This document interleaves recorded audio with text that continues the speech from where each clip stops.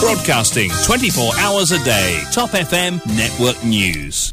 Bien le retrouver Vishwani, bon après-midi à vous. Bon après-midi Sonia, au sommaire de cette édition, les 3 dernières prévisions touristiques du gouvernement pas atteintes.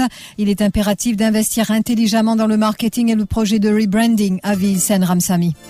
Double drame à Marlachaud, la police penche désormais pour un double meurtre, 2 suspects déjà interrogés, l'un d'eux est en détention. Suicide à Maurice, dans 8 cas sur 10, la personne peut être sauvée. Certaines causes pourraient être propres aux spécificités du pays, souligne José Emilien de l'ONG Befrienders. Variole du singe à Maurice, un protocole établi. À l'étranger, Pékin a asservi des pays en développement avec une dette cachée de 330 milliards d'euros, selon l'Institut de recherche Aid Data.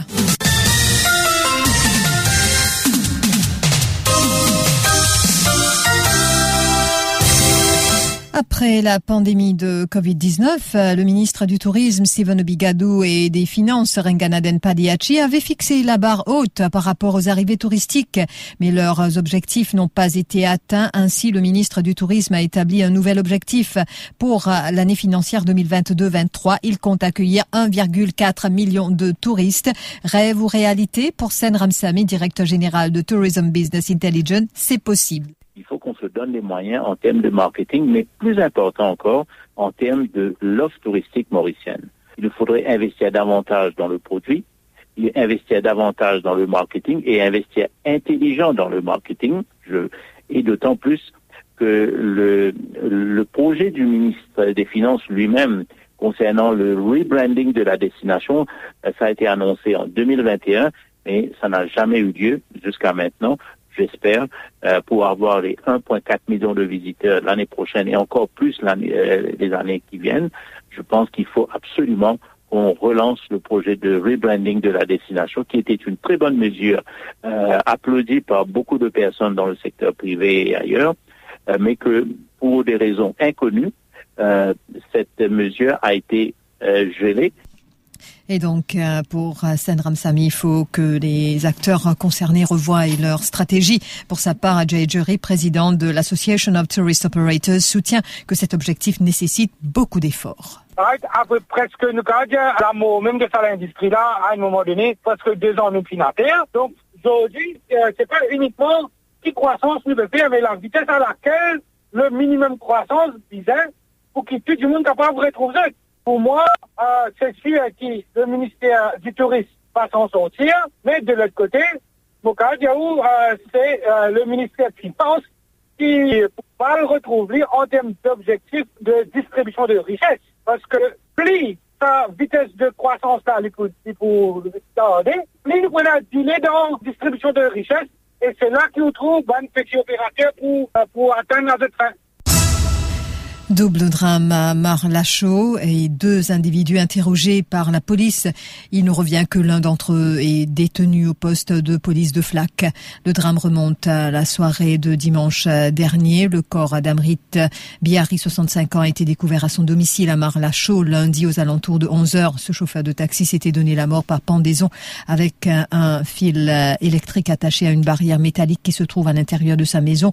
Un couteau a été retrouvé près du corps. Cependant, la police n'était pas au bout de sa surprise dans une autre pièce de la maison. La police qui a découvert le corps de sa fille Acha, âgée de 31 ans. Elle portait une entaille au cou. Le personnel du SAMU a été mandé sur les lieux et le docteur Ayatali a certifié leur décès et a renvoyé l'affaire au PMO. L'autopsie pratiquée par le docteur Chaman a certifié la cause du décès de Acha Biari comme étant une blessure par arme blanche au cou. Quant à la cause du décès d'Amrit Biari, elle est certifiée comme ex-sanguination à la suite d'une blessure par entaille au cou.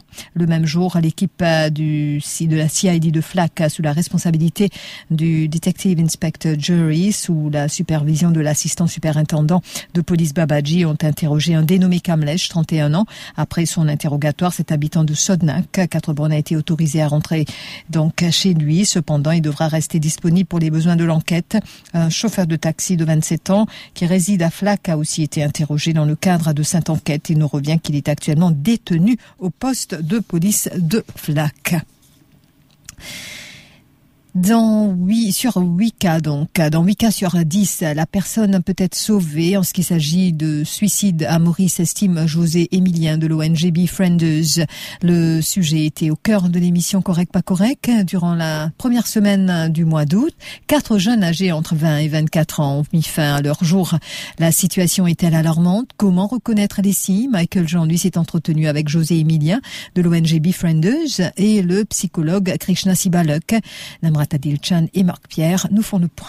Krishna Sibalok est catégorique. Les parents mettent trop de pression sur leurs enfants. Pour le psychologue, il est important d'encadrer les jeunes afin qu'ils soient en mesure de gérer le stress et les situations de la vie quotidienne. Bien qu'une équipe, ces enfants-là, fait-les comprendre, voilà, il y a ça, quelles sont les conséquences, qui l'y fait, qui l'y pas faire, et voilà, tout simplement, pour moi, c'est parce qu'ils enfants-là avaient grandi. Si nous pas équipe des enfants-là, demain, les révélations avec une petite cause là, nous mettons dans une place que les retrouvent trop noir, ils trouvent tout le monde contre lui, ils pas capable de gérer tous ces stress-là, les bombarder par les stresseuses que les préférents féminines, ils pas capable de gérer. Alors pour moi, c'est bien de cultiver embodied, c'est cultiver avec l'enfant, avec le temps, sa façon de gérer plusieurs éléments de stress dans sa situation, dans le monde de tous les jours. José Emilien déplore qu'à Maurice, aucune étude scientifique n'ait été faite sur le suicide. Cela est impératif selon lui, car certaines causes pourraient être propres aux spécificités du pays. Et nous avons l'étude basique sur le nombre et tout, mais nous avons nos propres spécificités, ce qui fait que nos mentalités, nos façons de vivre, nos conditions pénales, peut-être que c'est très intéressant pour faire une étude là-dessus. Mais malheureusement, bon, nous pénons un organisme qui est bien structuré pour faire ça, l'étude-là, mais c'est effectivement intéressant pour connaître dans nos mentalités, dans nos façons de vivre. Est-ce qu'il y a un facteur en plus? Parce qu'en général, les facteurs qu'il faut faire mondial, il y a un peu international, mais est-ce qu'il y a un facteur chez nous en particulier qui pousse Bandimoun plus suicider ou pas? Krishna Sibalok abonde dans le même sens. C'est important de faire une étude aussi au niveau national parce que pas un suicide par an. Il n'y a pas une question que un dimoun gagne une blessure. Nous perdons la vie d'un dimoun. Et c'est pas 2 par an à Maurice. C'est quelque chose d'assez grave. Et je sais pas si nous prenons au niveau Maurice, nous prenons à la légère. Moi, par contre, si ça dimoun qui nous perdit quelqu'un de proche là, qui est réalisé vraiment, qui s'en a perdu, comment il a perdu ça dimoun là, c'est capable vraiment apporter un autre soutien. Pour moi, il est très important qu'il nous ait une étude bien approfondie en fonction de la situation, en fonction des facteurs culturels qu'on a ici. Le représentant de Befrienders est formel. Sur 10 suicides, 8 auraient pu être évités. 8 personnes sur 10 peuvent être sauvées. C'est ça. Exactement, c'est ça important. Et c'est la responsabilité de chacun d'entre nous. C'est pas que les psychologues, que le gouvernement, que le ministère de la Santé, que là, c'est la responsabilité de tout un chacun pour voir comment il peut aider. Pas qu'à dire non, mais moi, vous faites me laisser. C'est la responsabilité de tout le monde. Chapitre de la santé toujours, mais cette fois en cas de détection de la variole du singe à Maurice, un protocole a été établi par le ministère de la Santé. Il s'agit d'un dispositif qui a été mis en place à l'aéroport et au port. Le docteur Ashwamed Dina Singh, directeur des services de santé, a aussi fait ressortir que si un cas suspect est détecté, la personne devra faire un test PCR d'abord. Écoutez. Et quelqu'un qui peut venir, nous trouver qu'il y a une fiche à remplir.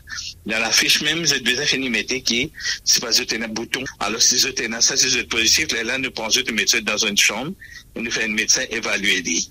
Si le médecin a trouvé qu'il est vraiment des commandements qui c'est là, il peut envoyer lui avec un dermatologue pour évaluer lui au niveau de l'hôpital aussi. Et en même temps, je prends un prélèvement dans sa place que j'ai un bouton là, je vais envoyer ça à Candace, je fais cet test PCR là, et je trouvé qu'il est positif en ce moment, nous, en personnel, nous garde pour 21 jours, éloigné complètement, soit s'il y a envie de rester sur la case, il reste comme toujours, comme la COVID, tu peux faire, nous garde les autres, rester dans la case, mais s'il est vraiment une infection vraiment aiguë, et quand les pégins, ben, le problème, là, nous admettre dans INT, quand nous avons un bâtiment séparé complètement, il faut juste prévention de monkeypox. Par ailleurs, le docteur Dina Singh affirme que, contrairement à la Covid, ce n'est que lorsqu'une personne est infectée qu'elle pourra se faire inoculer. Nous passe commande environ 500. Et ça, c'est bien important, surtout après, normalement, quand quelqu'un finit gagner cette infection-là, nous sommes capables pendant premier et 3 jours, ou capable de se vacciner pour vraiment 18 maladies de virus. Ça, c'est un vaccin qui nous fait découvrir ça. Et dans le marché pour le monde. Il faut faire ce trial au niveau de l'Afrique. Selon l'OMS, la plupart des personnes se remettent de la variole du singe en quelques semaines, mais la maladie est mortelle pour 1 personne sur 10. Le départ de l'expédition donnée à Goa, la marine indienne qui entreprend une expédition de voile océanique à Maurice. Elle est entreprise par un équipage de 6 officiers de la marine indienne, dont 3 femmes à bord de l'INSV Tarini. C'est le commandant Sanjay Panda de l'INS Mandovi qui a donné le départ de l'expédition à la voile. Et l'équipage va couvrir près de 2500 milles nautiques, environ 45 000 kilomètres à l'aller, sur une période de 20 à 21 jours. Il va affronter certaines conditions météorologiques extrêmes et des conditions de mer difficiles. Rappelons que c'est une traversée sans escale. La voile océanique est un sport d'aventure extrêmement difficile. La marine indienne possède 6 voiliers pouvant naviguer en haute mer. L'INSV Tarini, l'un d'eux, est connu pour avoir entrepris le tour du monde en 2017 avec un équipage exclusivement féminin. C'est le capitaine Meharishi qui est à la tête de l'équipage, qui comprend aussi les officiers Vikas Sheoran, Payal Gupta, Kaushal Pednekar, Dilna Kay et Rupa A. L'info sur Top FM, c'est complet, factuel et crédible. Top FM, écoutez la différence. Top FM, Mauritius.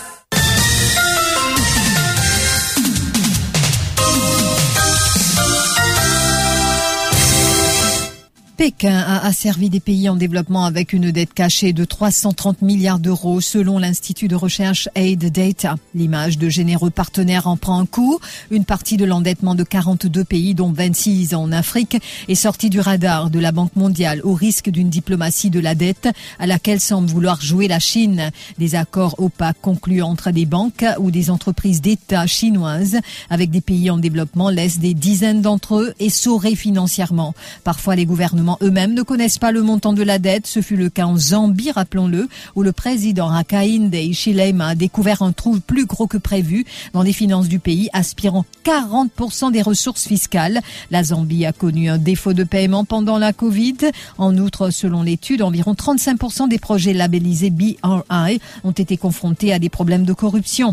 Alors que la plupart des États s'y refusent, Pékin n'hésite pas à traiter avec des pays pauvres qui cherchent vainement des prêteurs en leur proposant des taux d'intérêt élevés. En 20 ans, la Chine a prêté 843 milliards de dollars à 163 pays à faible revenu, selon un rapport publié en 2021 par l'université américaine William & Mary. En 2019, le président chinois Xi Jinping s'était engagé à accroître la transparence et la stabilité financière. Néanmoins, une étude américaine publiée par l'Institut de recherche Aid Data, qui veut rendre le financement du développement plus transparent, dit le contraire. Celle-ci souligne que dans le cadre de son projet international des nouvelles routes de la soie, Pékin a asservi des pays en développement avec une dette cachée de 330 milliards d'euros. Les services de sécurité russes viennent de rendre publiques les conclusions de leur enquête. Selon le FSB, ce lundi, cet assassinat aurait été préparé et commis par les services spéciaux ukrainiens. La Russie qui accuse l'Ukraine d'avoir tué la fille de l'idéologue Alexandre Dugin. Nom de l'auteur, circonstances très détaillées. Le FSB vient de rendre public donc les résultats.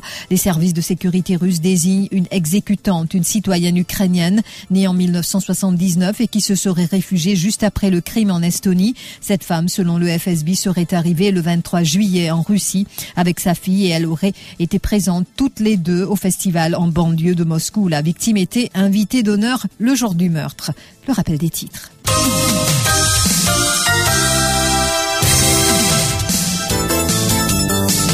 Les 3 dernières prévisions touristiques du gouvernement pas atteintes. Il est impératif d'investir intelligemment dans le marketing et le projet de rebranding, avise Sen Ramsamy.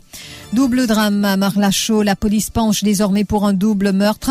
2 suspects déjà interrogés. L'un d'eux est en détention. Suicide à Maurice, dans 8 cas sur 10, la personne peut être sauvée. Certaines causes pourraient être propres aux spécificités du pays, souligne José Emilien de l'ONG Befrienders. Variole du singe à Maurice, un protocole établi. Et Pékin a servi les pays en développement avec une dette cachée de 330 milliards d'euros, selon l'Institut de recherche Aid Data. Merci d'avoir suivi ce journal. Et si vous passez à table, très bon appétit. Restez branchés sur votre radio préférée Top FM. Vous retrouvez tout de suite Sonia. Merci Vishwani, à tout à l'heure.